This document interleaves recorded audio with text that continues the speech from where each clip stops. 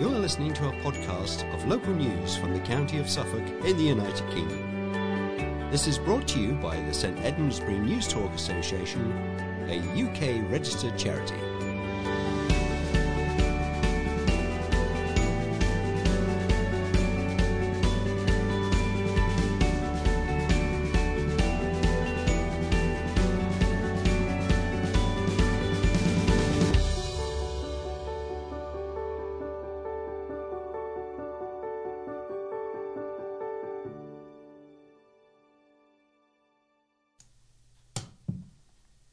Hello listeners, welcome to the 1856th edition of St Edmundsbury News Talk for the 25th of November 2021.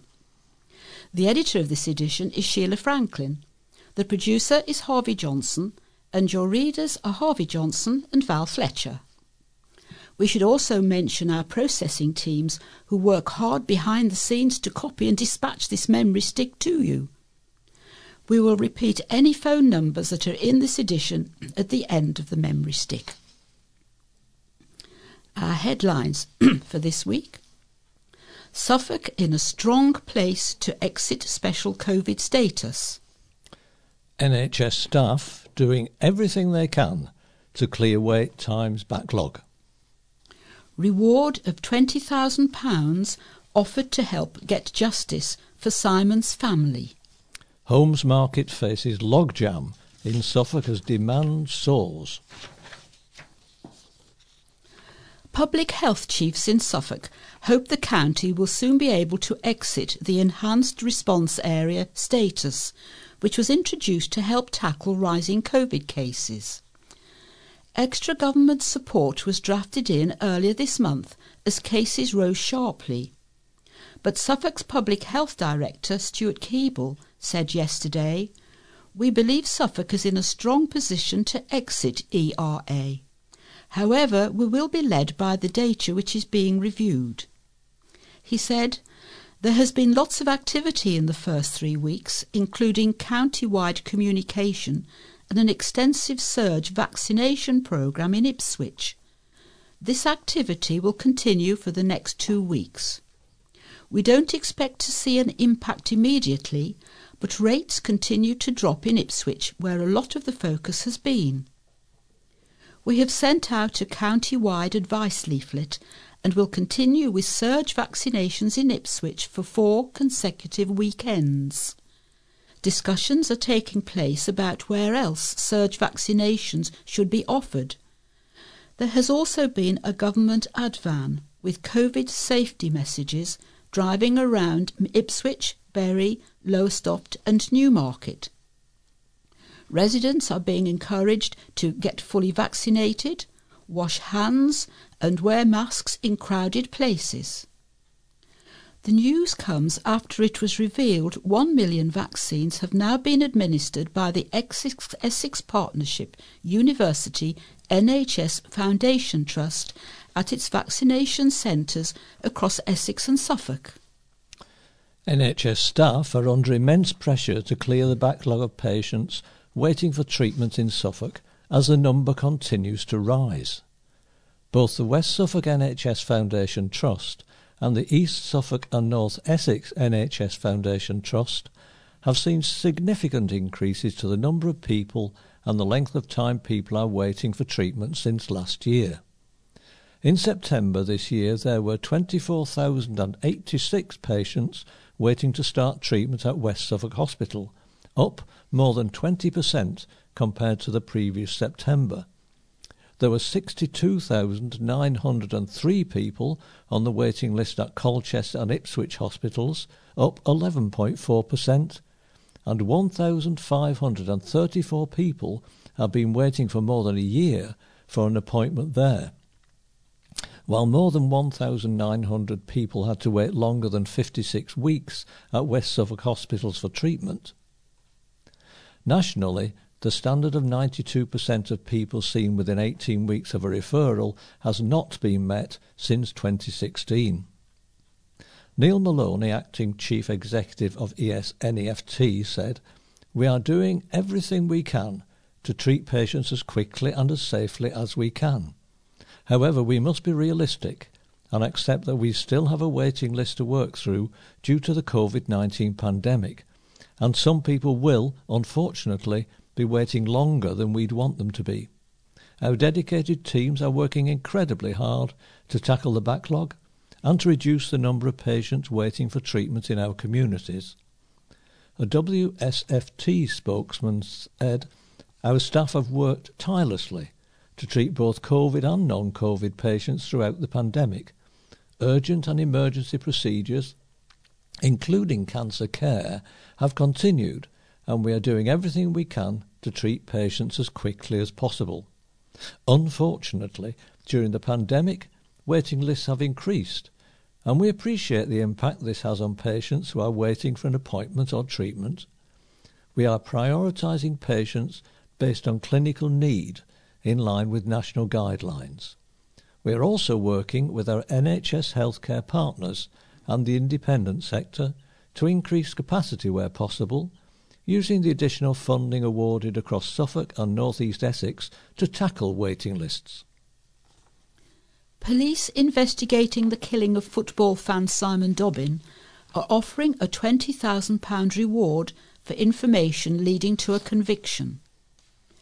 Essex Police have joined forces with charity Crime Stoppers to help find those responsible for the attack on the Cambridge United supporter in Southend on March the 21st, 2015, which left him with permanent brain damage.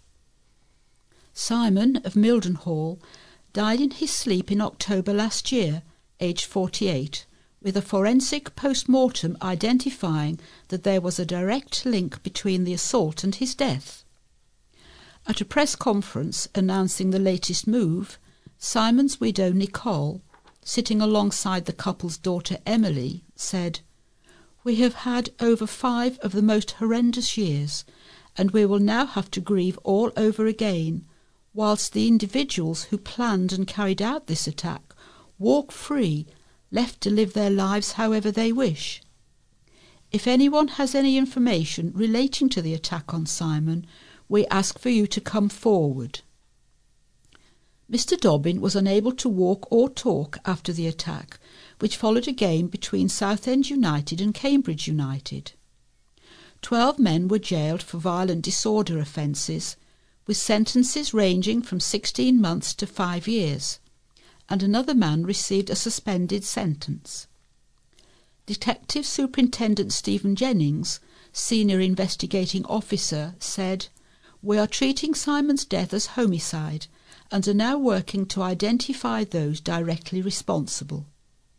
Simon was a completely innocent party in the disorder that took place that day, and his family have been through an unimaginable time in the last 6 years. We are committed to doing everything we can to get justice for them. Imagine if this was your loved one. You would want justice. Help us get justice for Simon's family." Suffolk is currently seeing an unprecedented shortage of homes for sale, according to a leading estate agent. Jonathan Penn of Jackson Stops and Staff, which has branches in Ipswich, Bury St Edmunds and Newmarket, said potential sellers are reluctant to put their house on the market because they do not have any confidence they will be able to find a home to buy. In September, figures from property website Rightmove revealed Newmarket as the town with the biggest property supply shortage in the country over the past year.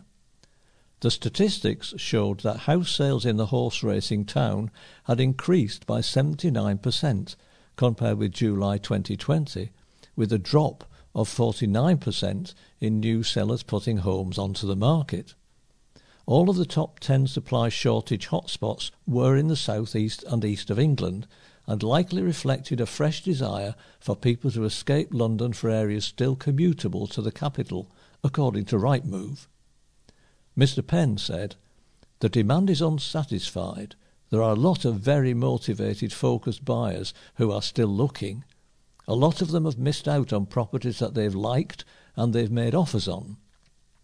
Those who want to sell are reluctant because their perception is that you can't find or won't be able to find a house to buy. And if they do, they'll get pipped at the post by a more proceedable buyer. The market is no longer balanced.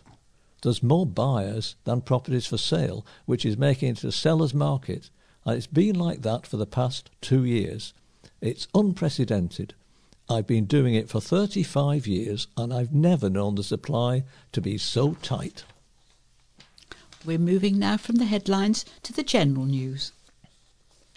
Green Party co-leader Adrian Ramsay looks set to stand for a Suffolk seat in the next general election in an attempt to win a place in the House of Commons. Mr Ramsay, a former Norwich City Councillor, aims to stand for the Bury St Edmunds seat if the election is fought on the current boundaries, or for the new North Suffolk seat if the changes proposed during the summer are implemented in time. He's hoping to build on his party's success in parts of Mid-Suffolk, East Suffolk and West Suffolk elections in his Westminster bid. Green Party co-leader Adrian Ramsay has been selected to be the party's parliamentary candidate in North Suffolk. He was elected to the leadership earlier this year alongside Carla Denyer. Mr Ramsay said, "The blue wall of Conservative power in the countryside is not as strong as Conservative politicians would have us believe." He said the Greens were already the main opposition on Suffolk County Council and Mid-Suffolk. Now we aim to replace the blue wall with something much more effective, like a green hedge.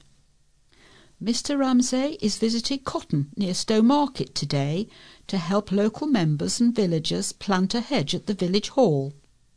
He said, "This government has taken people in the countryside for granted. As a result of this, the blue wall is crumbling, as we've seen from recent by-election wins by the Greens, including one at Aldborough and Leiston."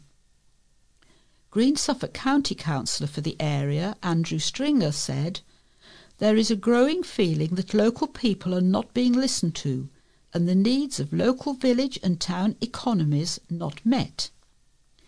In 2019, the Green Party came third in Bury St Edmunds with nearly 16% of the vote, finishing behind Conservative Joe Churchill and Labour. The Liberal Democrats stood aside in favour of the Greens. The Boundary Commission for England has proposed a shake-up of seats in the county that would lead to the creation of geographically huge constituency, North Suffolk, stretching from Bungay in the east to Pakenham and Troston in the west. But even if it is approved, it will not come into effect until summer 2023 at the earliest, and there could be changes before then. A Suffolk Health Chief has said he is ashamed of current NHS dental provision in the county and vowed to do everything possible to improve the situation when commissioning powers change. Plans have been announced for the commissioning of dental services to move from NHS England to the local Integrated Care System, that's ICS, local partnerships of health commissioners and providers. Dr Ed Garrett, executive lead for the Suffolk and North East Essex ICS, spoke at last week's Health and Wellbeing Board. He said, "The responsibility for commissioning dentistry is going to move from NHS England to the Integrated Care Board within the next year or 18 months, so we will have a lot more local control. But I think it has become the biggest issue for our communities, so we are absolutely going to do everything we can to improve the situation. I'm pretty ashamed of it at the moment. It needs to improve." A spokesman from the ICS added, "We are currently in early discussions with NHS England about the local transfer of commissioning responsibilities for NHS dental services, which is anticipated to happen in 2023. Availability of NHS dentists has become a key problem in the county, with some towns such as Leiston losing entire surgeries. A meeting of East Suffolk Council's Scrutiny Committee last month found that dentist posts were routinely taking 2 or more years to fill in Suffolk, while the setup of the NHS contracts meant they were not attractive for surgeries to offer. Other problems highlighted included the lack of a dental school in the region and the complicated red tape for fully qualified dentists from other countries to join the NHS dental performers list. The Toothless in Suffolk campaign group, formed during the COVID-19 pandemic, has campaigned for changes, while charity DentAid's recent 2 days in Bury St Edmunds with its bus clinic were packed out. Changes to NHS contracts have been proposed for next year, which will include 7 days a week provision, with more flexibility, although full details are yet to be published. The Department for Health and Social Care has said that the full range of dental services have been available since June 2020, with work continuing with the NHS to improve access to services. Plans for a new hospital in Bury St Edmunds have been branded short-sighted during a consultation with members of the public. West Suffolk NHS Foundation Trust is currently going through a second phase of public engagement to support an outline planning application to build on the 70-acre site of Hardwick Manor, where the current hospital is based.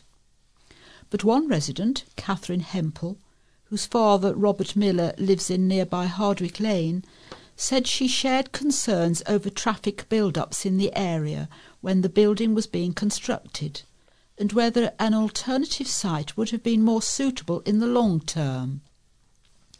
For the residents of Hardwick Lane, there is going to be considerable impact, and there's no way out of it, she said. If you're talking about a site that's going to be there for 30 to 40 years, it's short-sighted, she added. Her comments came as Susan and Robert Sanderson of Home Farm Lane, near to the hospital site, also shared concerns about whether the traffic infrastructure would be good enough to cope with ambulances and other vehicles entering and leaving the new hospital. They did consider the site to be the right choice, though. One resident, who wished to remain anonymous, believed the site was the right choice as well, but said timing was of the essence, with the current building needing remedial works done on it. Belinda Powell of Horsecroft Lane shared noise concerns about the building works, but did acknowledge the Trust's decision to mitigate the new site's impact on the surrounding environment. The West Suffolk NHS Foundation Trust was approached for a comment. A schoolboy has pleaded for a bridge to be built over a busy stretch of road so he and others can cross it safely. In a letter to the parish council, Jacob Black, aged 8, who regularly crosses the A143 in Ixworth with his mum Claire, says he is often left feeling scared due to how fast cars travel along the road. The 60-mile-an-hour stretch is frequented by thousands of drivers on a daily basis, and with a new housing development planned for the village, the volume of traffic is likely to increase. Claire, who is a member of Ixworth Parish Council, said, "It came up because we've got a dog, and we've been going over the bypass for walks. Once you get over the road, it is gorgeous, but it is just that bypass that you have to cross. It's a horrible road, and I'm on my own with the dog and my 2 boys, and we have to stand on this road ready to cross. We were doing it every day, and Jacob said, 'This is crazy.' They hate it. They hate crossing it." Parish councillors have been campaigning for a safer crossing since the bypass was built in 1986. Parish councillor Ben Lord said he had been asking for a bridge to give better access to those using the footpath since he first joined the council 10 years ago. "When I became a parish councillor in 2011, it was one of my first priorities to get a bridge over this road," he said. "All we are doing is handing down the problem to future generations." Spurred on by his fears, Jacob wrote his letter to Ixworth Parish Council asking for a safer crossing to be put in place. His letter said, "I walk across the bypass every day with my little brother and my mum." A spokesperson for Suffolk Highways said, "We would like to thank Jacob for bringing his concerns to our attention. We are aware of a proposal for a pedestrian bridge to be constructed over the A143 in the area around Crown Lane. However, we are unable to provide any timescales at this stage, as the delivery of the bridge will be funded by contributions from a number of developments in the area. Bury St Edmunds-based drummer Africa Green, who has worked with the likes of the Pet Shop Boys and Becky Hill, has become a lay canon. The ceremony at St Edmundsbury Cathedral on Sunday, November the 21st, saw 6 senior clergy and 8 people in the community become lay, honorary and ecumenical land canons. Africa, 31, was installed as a lay canon into the stall of writers. Lay canons are members of the community who are not ordained clergymen or women, but who are hoped to be something of a think tank for the cathedral as they live and work in the community, which is exactly what Africa has been doing. For the last year and a half, Africa has been a trustee and active member of Bury St Edmunds for Black Lives since its inception, and she hopes she will continue to make a difference within the cathedral. She said, "For me, it's about representing diversity. I'm black, I'm young. Perhaps that is different to the majority of people in the church. I want to be able to challenge them at times if I feel that's necessary. Within schools like King Edward's and Thurston, I can look at the curriculum and make some suggestions. Black history is taught during Black History Month, but perhaps there's a way of incorporating that throughout the year. I could also write for the cathedral newsletter, which might be a way of making some suggestions and get people thinking," she added. Africa said she felt nervous about her new role to begin with, but was pleasantly surprised to see how diverse the church is. "I was a bit nervous because I didn't know what the community was like there, and I was worried that I wouldn't fit in. I'm from a council estate, and you look at the cathedral and it's very lavish and has a solid community, but I was accepted. The procession was predominantly led by women, which I thought was really unique. If you've got the gender balance, let's see if we can make it balanced in other ways, ages, race, and other orientations. If the church reflects the community, more people will come." And there's a little note at the bottom of this news from Sheila, our editor. She says, "It's always lovely to hear how ex-pupils are doing now. I taught Africa a long time ago." It's rather nice, isn't it? It is. Personal connection. Okay, then next piece of news. Is budget supermarket giant Lidl planning a raft of new stores across Suffolk after announcing plans for a big expansion over the next 4 years? The German-owned company already has 860 stores across the UK and announced it plans to take this number up to 1,100 by the end of 2025, when it announced its annual results yesterday. That will create 4,000 new jobs. At present it has 7 stores in Suffolk, but this number is expected to increase with the opening of 2 new sites in Ipswich over the next 2 years. There are 2 stores in Felixstowe, 2 in Ipswich, and 1 each in Lowestoft, Stowmarket and Haverhill. There are also Lidl stores in Thetford, Harwich and Colchester. There is already planning permission for a new large Lidl store to be built at the Nacton Road entrance to Futura Park. Planning permission was confirmed for this store by Ipswich Council in August. The company has not confirmed when work will start, but it is understood bulldozers will be on the site in early 2022, and it is expected to be open by Christmas next year. After the national announcement was made on Wednesday, there was no one available from the company to comment on particular locations, but it is understood to be interested in sites in Bury St Edmunds, Sudbury and Newmarket. Lidl is often seen as a direct rival to Aldi, which is also a German-owned company. And both discount supermarket groups have been expanding in recent years. 3 people who were arrested in connection with an attack in Newmarket Town Centre at the weekend have been released on bail. Police were called at 11:30 p.m. on Saturday by the ambulance service to Newcut following report 2 men had suffered injuries in an assault. A police cordon was put in place following the incident. The 2 men's injuries are not believed to be serious. An 18-year-old man, a 62-year-old man and a 42-year-old woman were arrested in the early hours of Sunday on suspicion of assault causing grievous bodily harm. After being questioned, they were released on bail, Suffolk Police confirmed.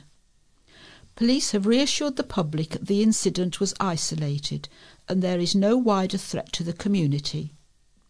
Anyone with information related to the incident is urged to contact West CID at Bury St Edmunds Police Station, quoting crime reference number 65786/21.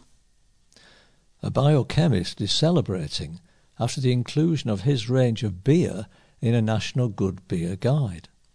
Luke Browning only started his nano brewery, Biochemist Brewery, last year as a project during lockdown. Out of work at the time, he cleared out junk from his garage at his home and set about converting it into his workspace. The 32-year-old has a BSc degree in biochemistry, a master's degree in biotechnology and a PhD in plant biochemistry, all of which have come in handy with both the brewing process and the beer's marketing. And his beer has now been listed in the CAMRA Good Beer Guide for 2022. It's great to be recognised in the Good Beer Guide, which has documented the UK's unique and rich history of brewing for 5 decades, said Luke, who lives in Red Lodge. I've been fascinated by the fermentation process since I studied it at university. I even started my own beer then. It was always a dream to start my own brewery, and during lockdown I thought it was now or never, as a contract I'd been working on had already ended, and finding new work because of the lockdown was difficult. Luke is now working full-time again as a biochemist, but any of his spare time is spent brewing. He produces a range of 5 core beers and seasonal ciders and is a regular on markets including Isleham, Newmarket, Chippenham and Bury St Edmunds. He plans to start an online shop next year.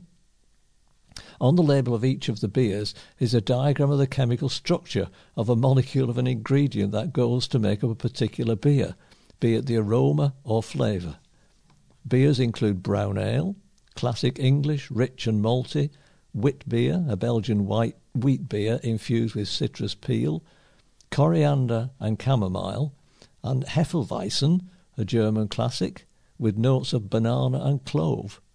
Ciders include single orbit, apple cider, fermented with Belgian Abbey BE yeast, and a classic apple cider yeast, and peach and chamomile, with a strong peach on the nose and finish with faint floral notes from chamomile. Biochemist Brewery also releases experimental series of beer and also delivers on orders over £20 in a 15-mile radius. And he does all that with a 24-hour day. Yeah, and he's got a full-time job. And a full-time job. All right. 3/4 of all fly tipping in West Suffolk in recent months happened in just 7 areas, according to latest figures. Data published by West Suffolk Council recorded 133 fly tipping incidents between July the 1st and September the 31st, down on the 208 reported during the same period last year. The numbers only pertain to instances reported by the public or staff to the council, and does not include those which were not reported to the authority. But the council has said 75% of incidents were located within a small number of housing estates across the district: Mildenhall, Noton, Clements, Chalkston, Chelmswell, Brickfield and All Saints. A spokesman from the authority said they welcome the news their work was reducing reports of fly tipping, but that, despite this, people still fly-tipped. They reminded people of the severe penalties for dumping rubbish. A railway bridge in Thetford is one of the most bashed in Britain, according to Network Rail.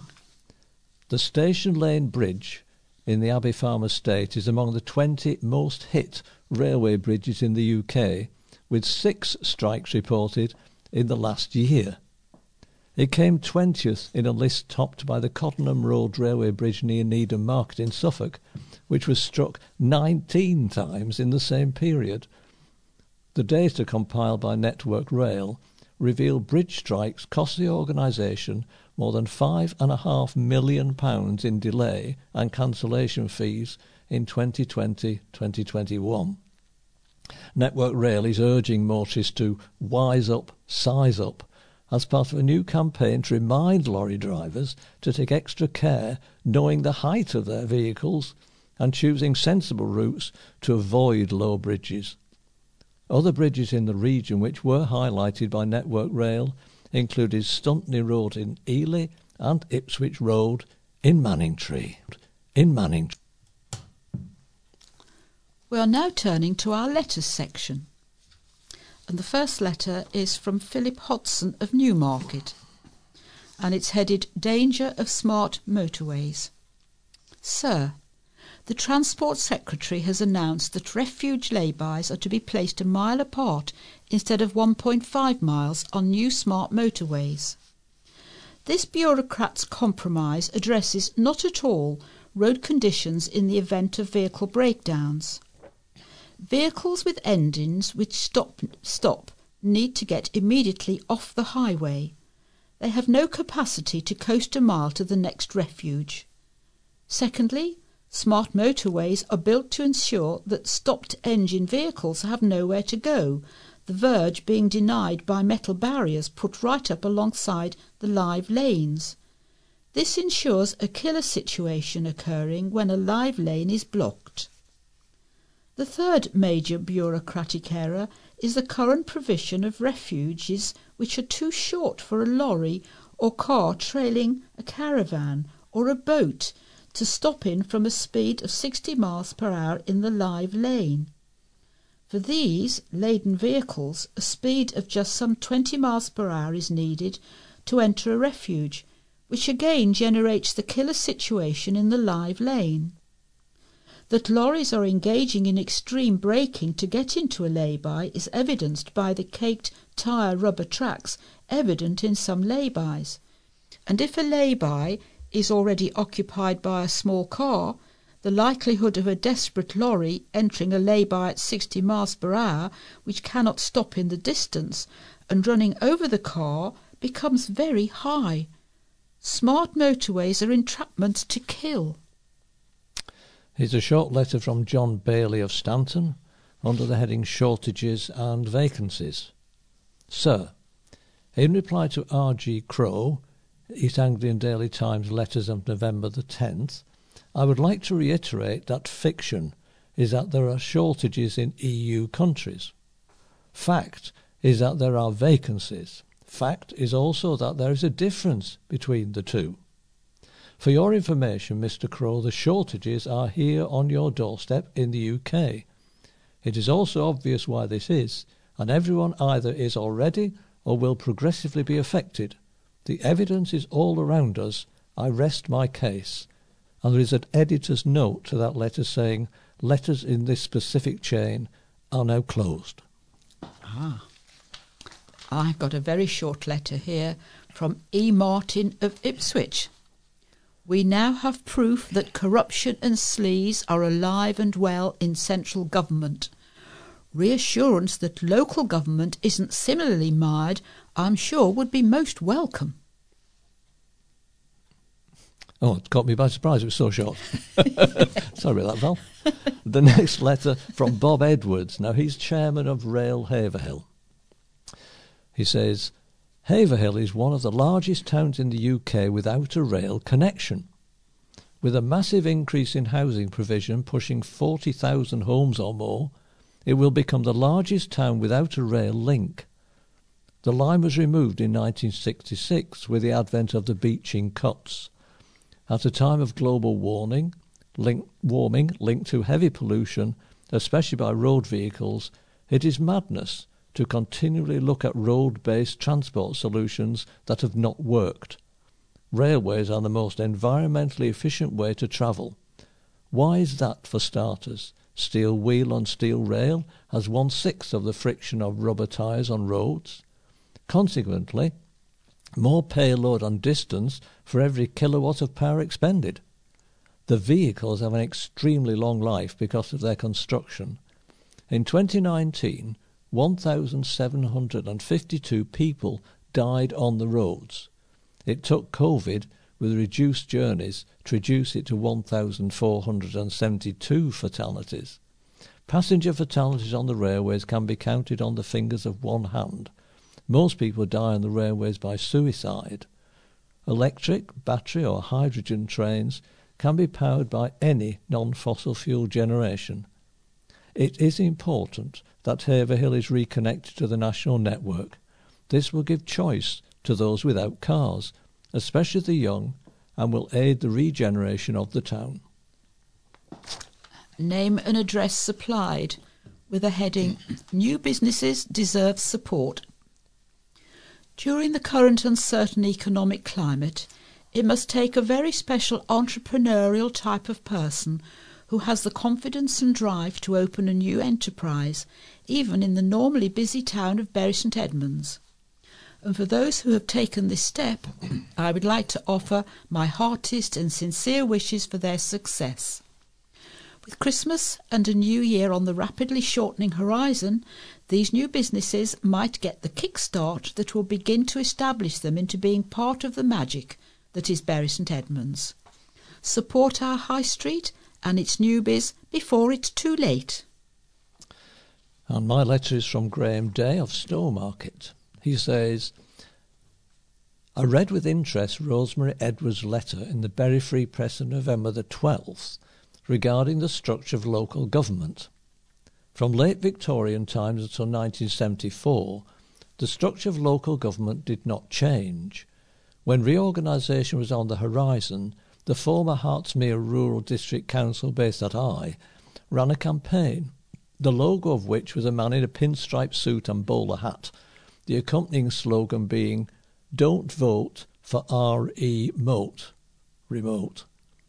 After initially going down the route of countrywide unitary authorities running all services, eventually a two-tier system was adopted across the UK with county and district councils. Over the years, successive governments have tinkered with the system, and some authorities, such as Baber and Mid Suffolk, share staffing. On the face of it, sensible, but it is a merger in all but name. Councils are creatures of statute and have to do what is required of them by law. A single authority may not make things easier, as all the same functions will need to be carried out. However, it is often the perception that it will be better. The council is often used as a generic term covering any local government body. When interviewing on a survey in Stevenage some years ago, I asked a young mother set questions as to her views on the county, district and parish councils. She replied immediately, it is the council I pay my rent to. Difficulties at the moment always arise with finding out who is responsible. A friend was helping some elderly neighbours during the pandemic who had serious problems with their care packages. It was impossible to get any response from social services despite letters, emails and telephone calls. It was also impossible to contact the county council member with responsibility for social care, as the emails were not answered. There was only an improvement in the situation when the MP for Ipswich, Tom Hunt, was involved, out of sheer exasperation and frustration. Larger is not necessarily better. It may on the face of it be more appealing and satisfy the illusion that it will cost less in council tax, but given the current county council's track record, politically on many issues, I would not trust them to run a New Year's celebration in a local hostelry. In Suffolk at the moment, there are East and West Suffolk councils, and effectively a South Suffolk Council, with the overarching county council performing a more strategic role. Matters are best left alone to see how the new councils fare. Be careful indeed what you wish for. It could be much worse. Clifford Davey of Stowmarket has something to say about the vaccinations. Text, phone call, appointment booked. Simple. That's been my experience of getting vaccination injections sorted. But unfortunately, many people have had great difficulties, including one of my sons. Online, phone calls, time and again, all causing annoying problems for him to get booked for himself and his wife. One woman who answered the phone insisted he could have an appointment at Suffolk and didn't realise it wasn't a place as such. Eventually he got the venue and time finalised, although carrier pigeon was looking like the last resort.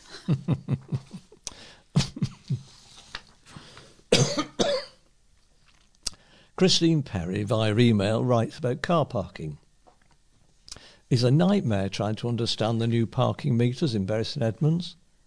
I tried to get a disabled ticket for 5 hours but couldn't understand what to do. I then paid by phone but got home to find I'd been charged another £9 as they said I hadn't signed out. If you're dyslexic, can't read or understand the instructions for any reason, it's totally off-putting. There's no cash option either.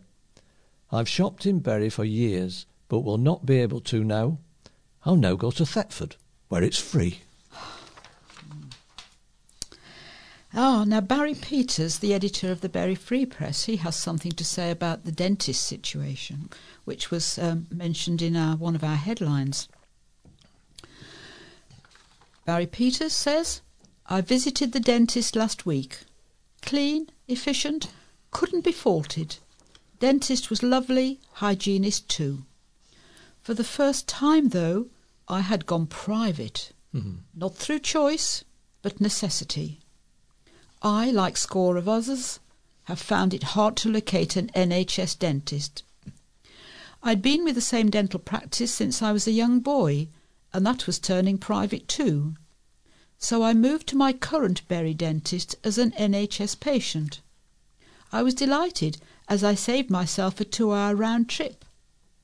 Fast forward some months and my NHS dentist announced, like many others, it was stopping NHS work. So this week's news that Health Chief Ed Garrett is ashamed of dental provision in Suffolk is timely indeed, and it doesn't surprise me one iota. 18 months will see dental provision move from the NHS to the Integrated Care Board, of which Dr Garrett is a leading light. I hope the good doctor can apply some pressure here. No one likes going to the dentist, but it's a fact of life, and it must be easily accessible to all, regardless of salary. Peter Critchley of Pakenham writes under the heading, No surprise that NHS is struggling. I'm very surprised that any member of the public is surprised by the depressing news in the past week about the terrible state the NHS, care homes and hospitals are in. Ambulance waiting times at a record high, backlog of people waiting for treatment getting longer and longer, care homes refusing patients because of staff shortages, hospital appointments cancellations at the highest ever, etc., etc. The list goes on and on. But it was all predictable. The public have to recognise that this is what you get if you vote Conservative. In doing so, you vote for lower taxes, which means less money for public services. You also vote for pay freezes or pay increases less than inflation, so you cannot be angry that the country finds itself in such a mess. I feel sorry for those who didn't vote Conservative, as these people are the ones suffering as a direct result of the foolishness of others. Make no mistake, the government has a hidden agenda which is to force people into private care. Ministers and their friends can afford to take up this alternative because of all the obscenely paid extra jobs they take on as MPs. The idea that these same MPs will put ordinary people first is, I'm afraid, naive, to say the least. And furthermore, if people are silly enough to elect a known buffoon as leader, then they shouldn't be surprised when he acts like one. The wealthy right-wing elite, of which the Prime Minister is one, believe they have a divine right to rule, but all the evidence suggests they haven't got a clue how to do so. David Trinchero from Wickham Skeeth writes about the government. Sir, in his letter of the East Anglian Daily Times of November the 9th, Arthur Stansfield says, "This government is determined to create a situation where it cannot be held to account." I entirely agree. In addition to the two examples he gives, they were planning to undermine Parliament's anti-corruption standards and giving contracts to cronies for supplying COVID-related medical equipment. I would add proposals to reduce the power of the courts to overturn government decisions which are wrong in law. Continued attempts to have Paul Dacre chosen as the head of Ofcom, the media regulator, which would put him in a supervisory position over the BBC and other media outlets. Paul Dacre is a former editor of the Daily Mail and a well-known supporter of Conservative governments. There are many other examples of this government's push to appoint its supporters to currently independent public bodies. Yes, the Conservative Party certainly could engineer Boris Johnson's removal, but will it so long as it is comfortably ahead in the opinion polls? May I suggest that those who care about our democracy complain to their MP about the direction our government is taking? And we end our letters section with 2 short letters of thanks. Her name and address was supplied for this following letter, headed "Thanks for handing in my lost bag." I would like to give my sincere thanks to the kind lady who found my bag, which I'd left on the shopping trolley I'd used in Sainsbury's in Bury St Edmunds on Wednesday morning. She'd taken it to the customer services desk, where I was very relieved to find it waiting for me. Thank you again. The other letter is from Gordon Halewood. Now, he's Vice Chairman of Trustees for the charity Bridge for Heroes. The Bridge for Heroes would like to thank everyone who donated to the charity on November the 3rd in Bury St Edmunds. The total raised was a wonderful £591.10. There were no expenses for the day. This money will go towards the provision of holistic support to serving members and veterans of all our armed forces and their families, delivered by the Bridge for Heroes from our centre in Kings Lynn.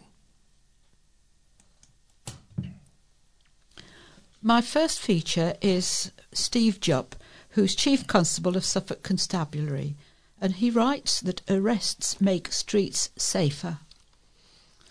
The West Suffolk policing teams have had a busy few weeks ensuring people had fun but stayed safe during Halloween and bonfire night.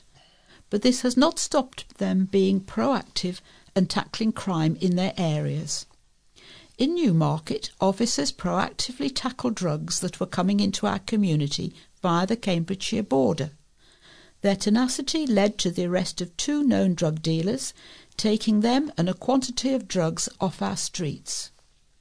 While in Sudbury, local officers PC Walsh and PC Williams carried out proactive patrols which led to the arrest of 3 men for drug offences, one of whom it later transpired was linked to a county line. These arrests had a significant impact on that particular drugs line, and inquiries continue with the Met's Op Oroki, the long-term county lines operation, to take out this line permanently. The West policing team has also continued our focus on stamping out antisocial behaviour in acknowledgement of the negative impact this can have on so many people's lives. Haverhill's Safer Neighbourhood team over the last year has undertaken a lot of work assisting local residents on the Boyton Place estate, dealing with antisocial behaviour, associated to a small number of residents. Linking in with a housing provider, they have arranged joint partnership meetings, joint visits to the area to speak to residents face-to-face, and set up WhatsApp groups to facilitate communications.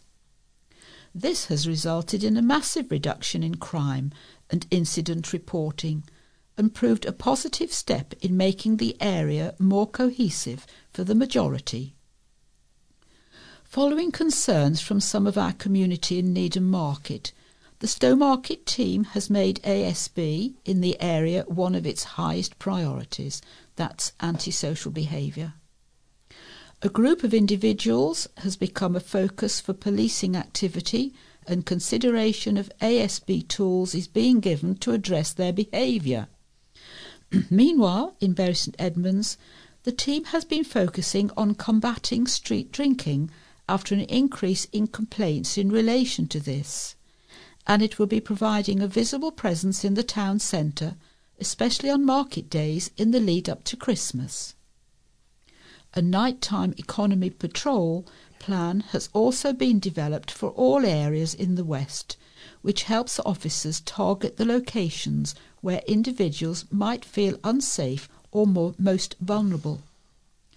The public can contribute by reporting where they feel most vulnerable or unsafe at www.police.uk/streetsafe. Finally, another proud moment recently was when one of my officers attended an emergency call from a family in Long Melford where a baby was reported to not be breathing. PC Billy Turner administered first aid, performing CPR for over 5 minutes, successfully regaining a pulse and saving the baby's life. This is absolutely fantastic news and brilliant work. You may have already read this story in the media, but I wanted to pass on my personal thanks to Billy and best wishes to the family concerned. The face-to-face engagement with our communities goes from strength to strength, and we hope this continues, especially on the run-up to the festive period and beyond. Our next feature article remembers the life of Bernie Howe, one of the last D-Day veterans. One of the last D-Day veterans who was part of the mission that played a vital role in bringing an end to the Second World War has died at the age of 97. Bernard "Bernie" Howe hit the headlines earlier this year after he was asked to unveil a special memorial to commemorate 73 of his comrades that never came home. Made up of a sculpture and a roll of honour, the installation depicts a home-safe steel Sterling bomber, one of 16 planes that left the former airfield at North Creek near Fakenham at 9:38 p.m. on June the 5th in preparation for D-Day the next day in 1944. On the 77th anniversary of that mission, Mr. Howe, affectionately nicknamed Bun, was invited back to North Creek to unveil the memorial to those who served at the base. Aged 96 at the time, he described it as an honour. Mr. Howe was born in the Golden Boar Inn public house in Freckenham near Newmarket, Suffolk, on October the 28th, 1924. He was the second-born of 4 brothers. Growing up in a pub, he was used to meeting lots of people. His early memories included sledging down a nearby hill. He attended the local school until the age of 14, at which time his father sent him out to work. Mr. Howe worked as a carpenter before joining the Royal Air Force during the Second World War. In 1944 he went on to serve as a flight engineer on Stirling and Halifax bombers at RAF North Creek with 199 Squadron. Aged 20, Mr. Howe became part of a mission the year he joined on June the 5th. Along with the rest of his crew, he flew over to France ahead of D-Day and dropped the strips which tricked the enemy into believing the invasion was heading for Calais. From North Creek, No. 199 and No. 171 squadrons of No. 100 Group of RAF Bomber Command flew Stirling 3s and Halifax 3s on radio countermeasures intended to conceal the true position of the main Allied bomber thrust. They used airborne radio transmitters called Mandrel to jam German early warning radar and dropped aluminium strips known as window to give false radar readings. The mission took around 6 hours and offered a vital window of opportunity to the Allied invasion, the largest amphibious assault ever launched, involving a force of more than 156,000 soldiers, 8,000 ships and 13,000 aircraft. Mr. Howe was the last surviving member of his crew of 7. During his time at North Creek, he was involved in 35 operations and served 4 years at their and later RAF Lakenheath. Following his military career, he continued working in his trade as a carpenter. Nigel Morter and Claire Nugent, who owned the nearby control tower bed and breakfast in Egmere, had fundraised since 2017 to build a memorial for those who served at the airfield their business is based at. After buying the airfield's former control tower in 2011, the couple set out to learn as much as possible about the history of the base's 11-month operational life. The memorial is a poignant reminder of their efforts. In a post shared with the control tower's followers on Facebook, it read, "We first met Bernie back in 2013. We were overjoyed to meet someone who was stationed here, and we had so many questions. He was very generous with his time, and we got to know him and some of his family over the next 8 years. Bernie was a new crew member when RAF North Creek was becoming operational, and his first mission was also the first for this station, D-Day. He went on to do 40 sorties, 187 hours and 40 minutes operational flying, all at North Creek. He had a very lucky escape in September 1944 when his Stirling crashed on takeoff, ripping off one wing, and mercifully didn't catch alight when it was full of fuel. We shall cherish his flight engineer's badge, which he gave us on a trip to see him at his house a few years back. A wonderful, quiet man.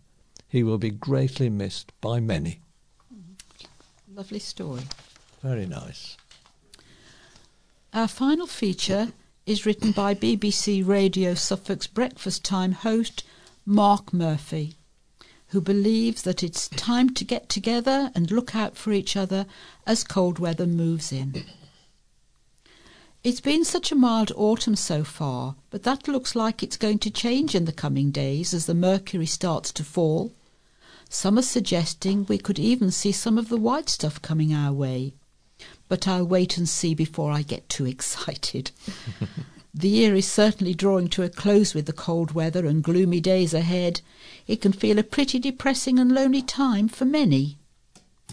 I was talking to someone who was recently widowed, and she told me how tough it can be. As people hunker down indoors, she felt very isolated and lonely. It got me thinking this week how lovely it was when we went into lockdown, that we all seemed to be looking out for each other, checking on neighbours, ringing up friends and family for a chat, or just passing the time of day with someone as we went for a walk. We became a much kinder society, but as we've gone back to relative normality, we seem to have lost some of that community spirit. At BBC Radio Suffolk, we want to do something to help with that. And so we've teamed with Doorstep Carols, a group bringing together musicians, community groups, and those people who just want to enjoy singing together. The idea is that on Wednesday, December the 15th, at 6 p.m, you tune in to BBC Radio Suffolk and we all sing carols together for an hour. I'm going to say that day again. Wednesday, December the 15th at 6 p.m. You tune in to BBC Radio Suffolk and we all sing carols together for an hour. You can meet on your doorstep, in the street, or get together at a local community centre and sing your heart out to some traditional carols. It could even work in care homes. All you have to do is tune in to us and off you go. The event grew out of lockdown at Christmas 2020, when people joined their neighbours for a socially distant celebration in their streets. It was so successful we're doing it again, and with fewer restrictions, the options for joining in have grown. We did it last year in our road, and we're planning on doing it again this year, armed with some mulled wine to keep out the chill. It was great fun belting out While Shepherds Watched and Away in a Manger. Mind you, we did get the occasional odd look from drivers who clearly weren't tuned in. It was such a laugh, and to hear all the communities phoning and texting into BBC Radio Suffolk was lovely. It felt like the whole county was coming together as one. I spoke with someone who took part on their own at home, but it made them feel as if they were part of something big, and of course they were. To find out more, go to bbc.co.uk/Make a Difference, where you download your carol sheets.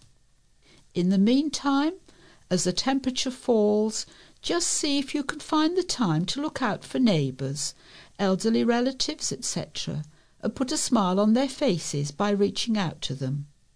A simple knock on a neighbour's door or a phone call to someone you haven't spoken to goes a long way.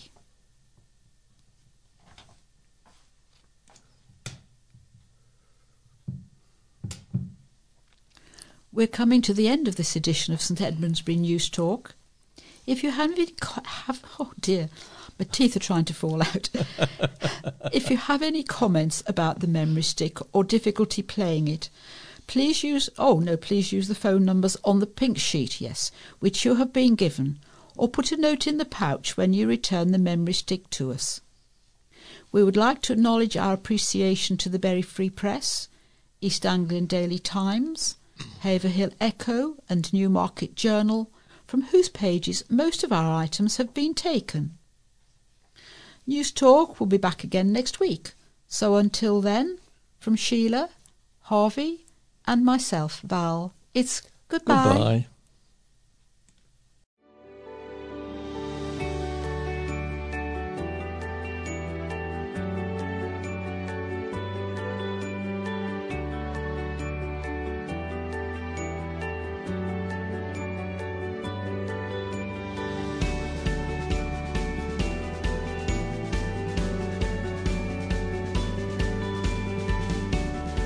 You have been listening to a podcast brought to you by the St Edmundsbury News Talk Association. You can view more information about News Talk on our website at www.stedmundsburynewstalk.org.uk. The music in this podcast was provided under Creative Commons license by Scott Holmes. This podcast was created entirely by volunteers in our Bury St Edmunds studio.